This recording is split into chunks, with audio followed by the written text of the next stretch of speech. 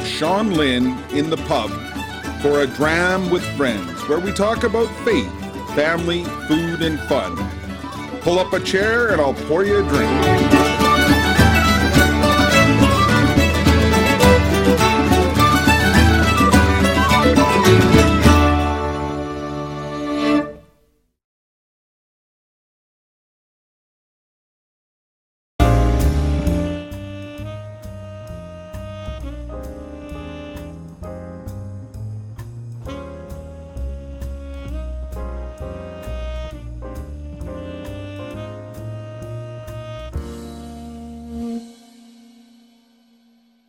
I hope you are enjoying this content. Please like and subscribe, share with a friend.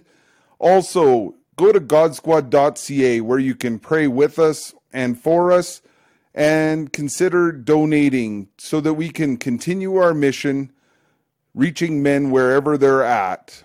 Thank you as we begin our episode. We are extremely blessed to welcome Father Cristino into the pub today. Welcome, Father Cristino. Thank you, Sean. Good to be with you. We've done a few virtual events in the last year and a half, so it's nice to see him in person. Yes, it's nice to be seen. And that's why I thought I'd pull out the good stuff here, some Tyrconnell 15-year-old Irish whiskey. I know you're an Irish guy, aren't you? Can't you tell? Don't I look Irish? Everybody's Irish on St. Paddy's Day, I know that. Look at that. Beautiful. Yes. Thank you. So a dram is only an eighth of an ounce. I never do get quite that little in a glass, but I try hard. I keep practicing. So. Well, don't get too good at it. Okay. So welcome to the pub. And for our friends out there that don't know the famous Father Cristino, who is Father Cristino?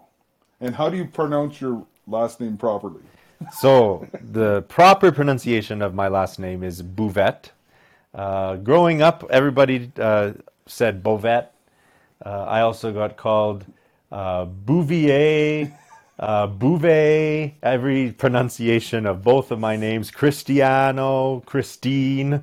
So I've never actually been called my name on the first try by almost anyone I've ever met. There you go.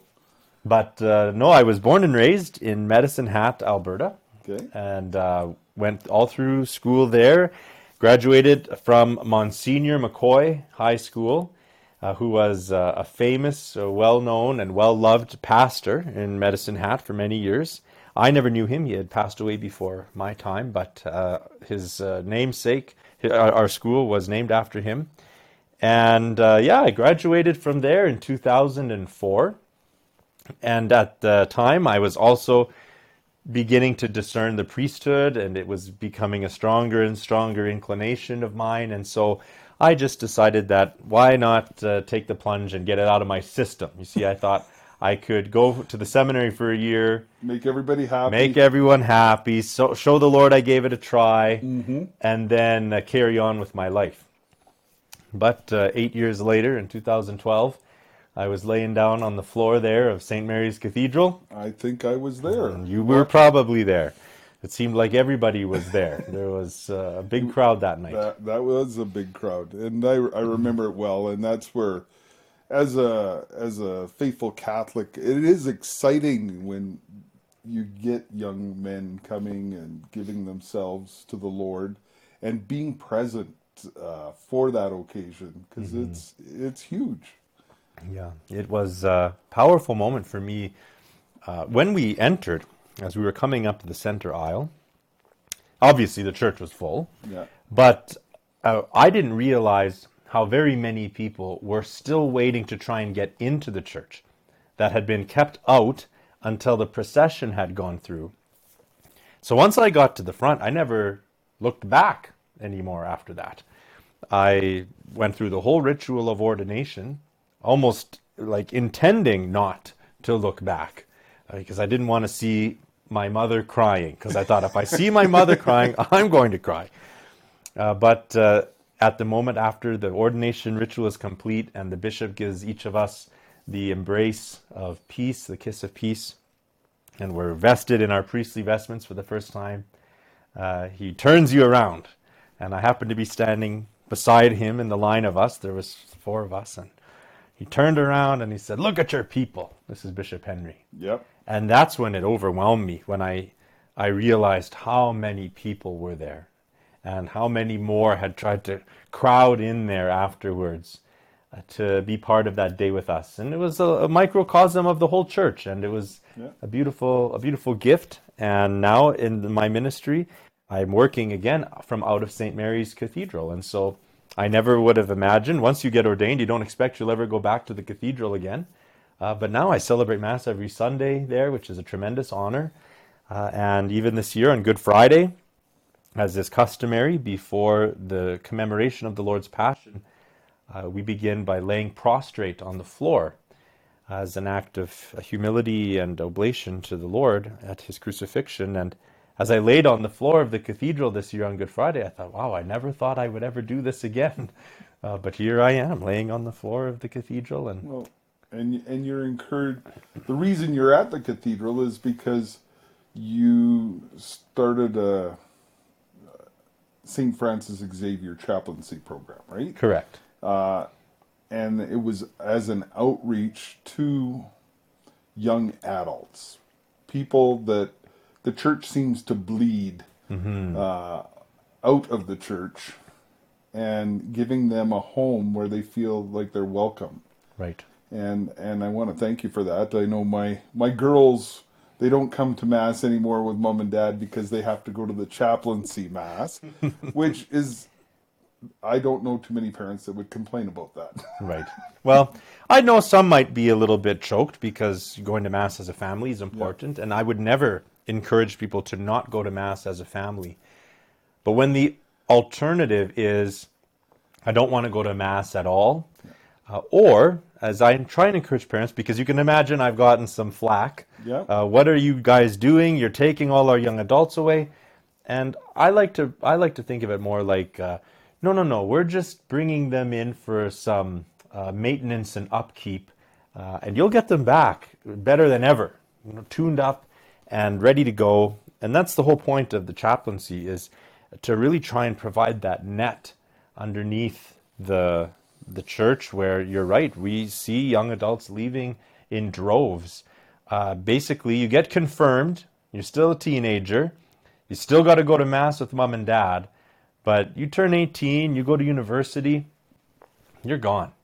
And if we don't get someone early on and then show them that they can be part of something that is contemporary, that is relevant, that they don't feel outnumbered by everyone that's their grandparents' age and older, it's a sign to them that, no, the church is alive. And the whole idea is that they don't stay there forever, right? We just hope to really instill a deep sense of missionary discipleship in these young adults, and then send them back, project them back out into the wider diocese, and breathe new life into their parishes wherever they go, be of service to their pastors, be an inspiration to the young people who aren't broken free yet from their parents and flown the nest, that they can see, look, there's people that are taking their faith seriously, that are young and attractive and professional, and that's the hope. So they're not getting the evil eye for sitting in somebody's seat. Right. That's good. Well, and they've heard, the people here in the pub have heard me talk about it in the past, where I work with youth at risk in the past, and now I'm in the high schools, and I tell them that God loves them, and God has an amazing plan for them, and the church wants you. Now, what church do I send them to? Right. Where they will be welcomed and loved, and we need to do a better job as a church. So I thank you for your witness in this area, and you're also wear another hat where you're grooming our future priests, right? Right. Yeah. So you're a vocation director and have, what, 4 years now? Yes, I've completed 4 years. I'm in the midst of my 5th year now. So I don't know for how much longer our poor bishop will have to keep dragging me along here in this. I'm sure he's got big plans for the future, and I'm I'm very happy to be doing this work. And I think part of what makes me, I hope, a good and effective vocation director is that I do sincerely long to go back to the parish. The day the bishop tells me that I'm just going back to some parish, whether that's down in Bow Island or one big parish here in Calgary, it will be the happiest day of my priestly ministry, because that's where it's at. That's where my heart is. And I hope that I can give witness to that to the young men that I am accompanying and who I'm hoping to encourage within them a priestly vocation, that they wouldn't want some fancy, extra special looking assignment, but that they just want to serve God's people in their parishes generously and invest in their lives. And that's the joy of the priesthood. And so if for this period of time in my ministry I can try and impart that and instill that in the young men that I'm meeting with, then praise God. I hope that it bears great fruit for the future. Well, and that's what we hope to work with you. We've talked in the past about helping support that, because we're trying to reach men as well to fulfill their vocation, whatever that vocation may be, and listen to God's will. And we're finding unique ways to do that. As you know, we've cooked for as many as 800, I think, for you at One Rock. Yes. And we just had a meeting, and it looks like we're going to get into disc golf. So we'll be picking on you and your missionaries to help come out. We'll have intentional barbecue with a tournament and discs like Terror of Demons and Mirror of Patience and Support in Difficulties. So just because 80% of the people on the disc golf course are young men, which is our target audience. Exactly. No, it's true. And I have to say that those sorts of things that you're describing are exactly the kind of thing that show people what the life of the church can be, that there are people looking not for some bureaucrat who's going to come in and balance the books, and not for someone who's just sort of like, okay, I'm here to say mass and then leave me alone. That there's people who want to be involved in and invested in the lives of the people that they serve, and that priests are happy to be that, and happy to give of themselves. And if that means being out on the disc golf course and enjoying time with people like that, then that's a sign of a priestly heart, right? That you're willing to go to where the people are, to be with them and to serve them and love them there. And so that excites me to think of, especially of our current seminarians, really bringing more and enticing more to come in and take part in that sort of thing. Well, and trying I'll try anything once, you know. Right, but, exactly.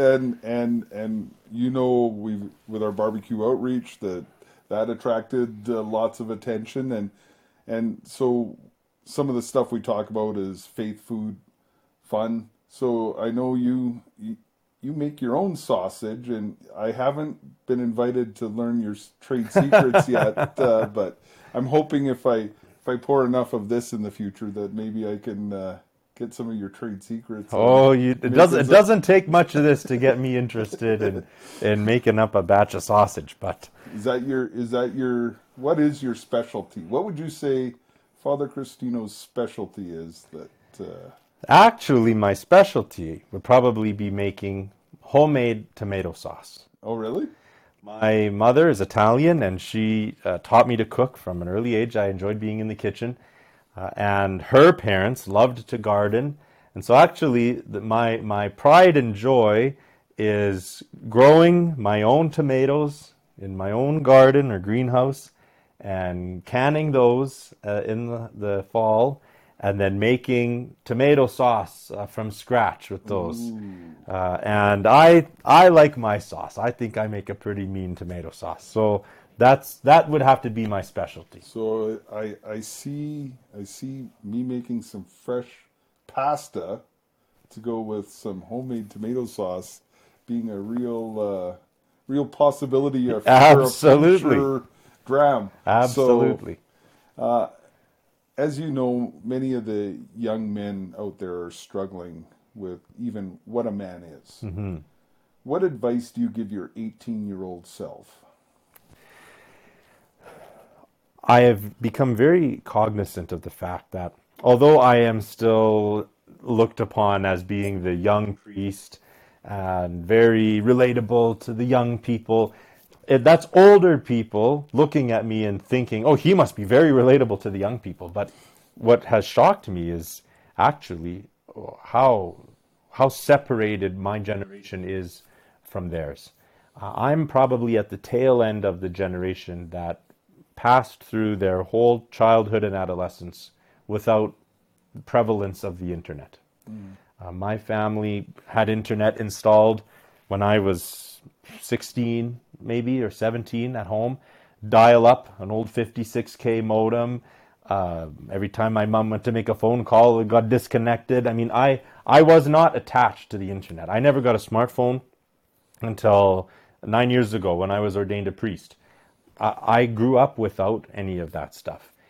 And now I see a generation who can't imagine existing without their high-speed internet and smartphone. And that has had a huge impact on every facet of their life. With young men, I think automatically we jump to, oh yes, of course, the prevalence of online pornography, which, yes, is an actually tragic and fatal epidemic, pandemic, if I dare use that word in these times, that is ravaging an entire generation of young people, and including young women. But even before that, that black hole of pornography that young people find themselves being sucked into is only just inside of a bigger black hole, which is the connectivity to your personal device itself. I grew up riding my bike all around Medicine Hat and running in and out of friends' houses and meeting up down in the coulees. And your life was interacting with friends, not popping on a headset and having voiceover conversations with each other through the Xbox. We've digitized our friendships. We have depersonalized our relationships. And that has had, I think, a catastrophic impact on people's capacity to live to the fullness of their human potential, because God has made us for relationship. He has made us in his image and likeness, and he is a communion of persons. And so we need to live in communion with one another. That's when we reach the fullness of our human potential. So a huge part of what I hope to instill through the work that I do with young people, and young men in particular, is to try and shake them out of that spirit of individuality, that I sort of do my own thing over here and you can participate in it electronically if you want. But to really facilitate people coming together in person, sharing joys and sorrows together, and actually sharing authentic life, and not merely virtual, right? But we are a virtual society now. Well, and as you were talking there, I couldn't help but think about the last year and a half and what that's done to relationships at all ages. Yes.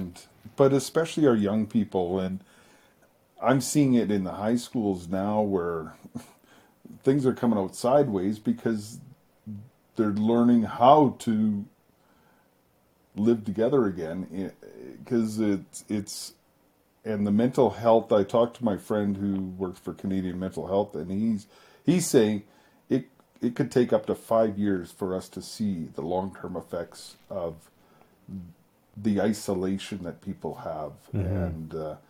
And that's where I'm glad that you are providing avenues, and that's for young people to come and see in relationships. Like we talked about the chaplaincy mass, quite often my daughter's, it's a 6-hour endeavor. It's a long mass, Sean. Yes. No, because they do get together after. Yeah. Like we went, Michelle and I went this last weekend, and you come out and everybody's standing in the parking lot visiting, and it's wonderful. It's so wonderful to see, and I pray that our churches can get back to that level of trust. Jesus, I trust in you. If people would just focus on that. Right. And I've got my T-shirt because my kids bought it for me, the benevolent philosopher king, because that's what I tell them. This is not a democracy in this house. But I've been joking about getting one made up. If you want to talk about COVID, I want to talk about Jesus. That's a great line. And so just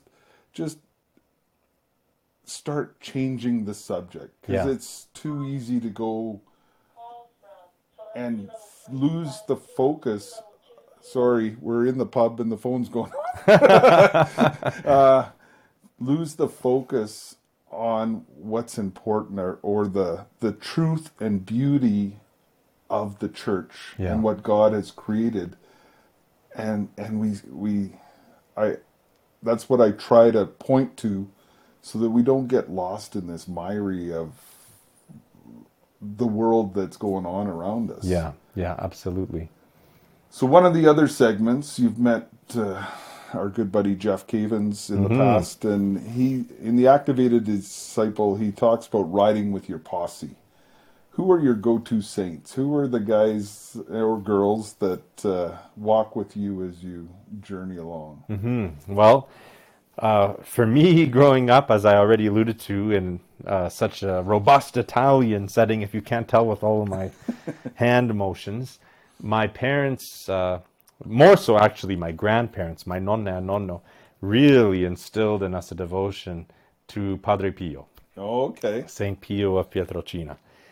And I just grew up thinking he was this like wonder worker, and really he was. Yeah. But I had a very highly exalted vision of Padre Pio, and so I did. I really grew up with him as sort of like my friend in heaven.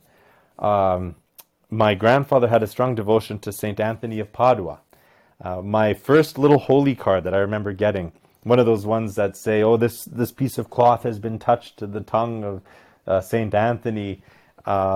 That to me, it just made me feel connected to something so powerful, And he gave me that little card, and it was all worn out and in Italian, and I treasured that little card like it meant the world to me, because it made me feel like the saints were real. They weren't just fairy tales. I think it's easy to listen to the lives of the saints, especially the ancient saints, and we just sort of shrug our shoulders and say, "Oh yeah, they're a dime a dozen." Virgin and martyr. Her father tried to have her killed because she didn't want to get married off to some pagan. But I mean, every saint has lived a heroic life of sacrifice and joy-filled love for Christ. And they were real people in real circumstances. And so I have always felt a very strong connection to the whole communion of saints. But, as I say, Saint Pio, Saint Anthony of Padua was my confirmation saint. Okay. Later in my seminary years, I became very devoted to Saint Josemaria Escriva, who was a Spanish priest and had lots of little sayings, little pithy sayings that were written into a couple of volumes. And I found such wisdom in his sayings and in his sermons, and I really wanted to try and model my life after his example. But I think at this moment in my life and the work that I'm doing, I've probably never felt closer to a saint than I do to Saint John Paul II, who really was the inspiration of my vocation. He truly, if it had not been for World Youth Day in Toronto in 2002, when he kind of looked us square in the eye and said, "Perhaps you think that you may be called to the priesthood of religious life. To you I say, do not be afraid to follow Christ on the royal road of the cross. Do not be afraid to follow the call of God in your heart." When I heard those words, they just washed over me with such peace that, okay, maybe this is what I'm called to do. And so I, in many ways, feel like I owe my vocation to him. And now when I study his life, he worked early on as a university chaplain and as a priest who worked with young people. And accompanied young couples in the early years of their marriage, and I just feel like I'm so privileged to be kind of walking in his early footsteps too. So I turn to his intercession a lot, and I can't think of a better guy. Everybody refers to him as Saint John Paul the Great, right? right, yes, And he we were at World Youth Day in 2002 with my oldest daughters as participants, and that was fantastic. I'll never forget the final mass and the the rain downpour. coming sideways, and people looked like they were leaving, and then the helicopter comes in, and the skies open, and the Pope steps out in the sun, and it was fantastic. Yeah. I want to thank you for stopping by the pub. I really appreciate all you do for the people in our diocese and beyond. I hope that and pray that we can fit it into your schedule to come down to for the Catholic Men's Leadership Alliance Summit, because I see the formation that you're doing with young men as essential work to help build our community, and their strengthen the man, strengthen the family is theirs. Yeah, Strengthen the family, strengthen the church, strengthen the church. You fix the world. So, absolutely.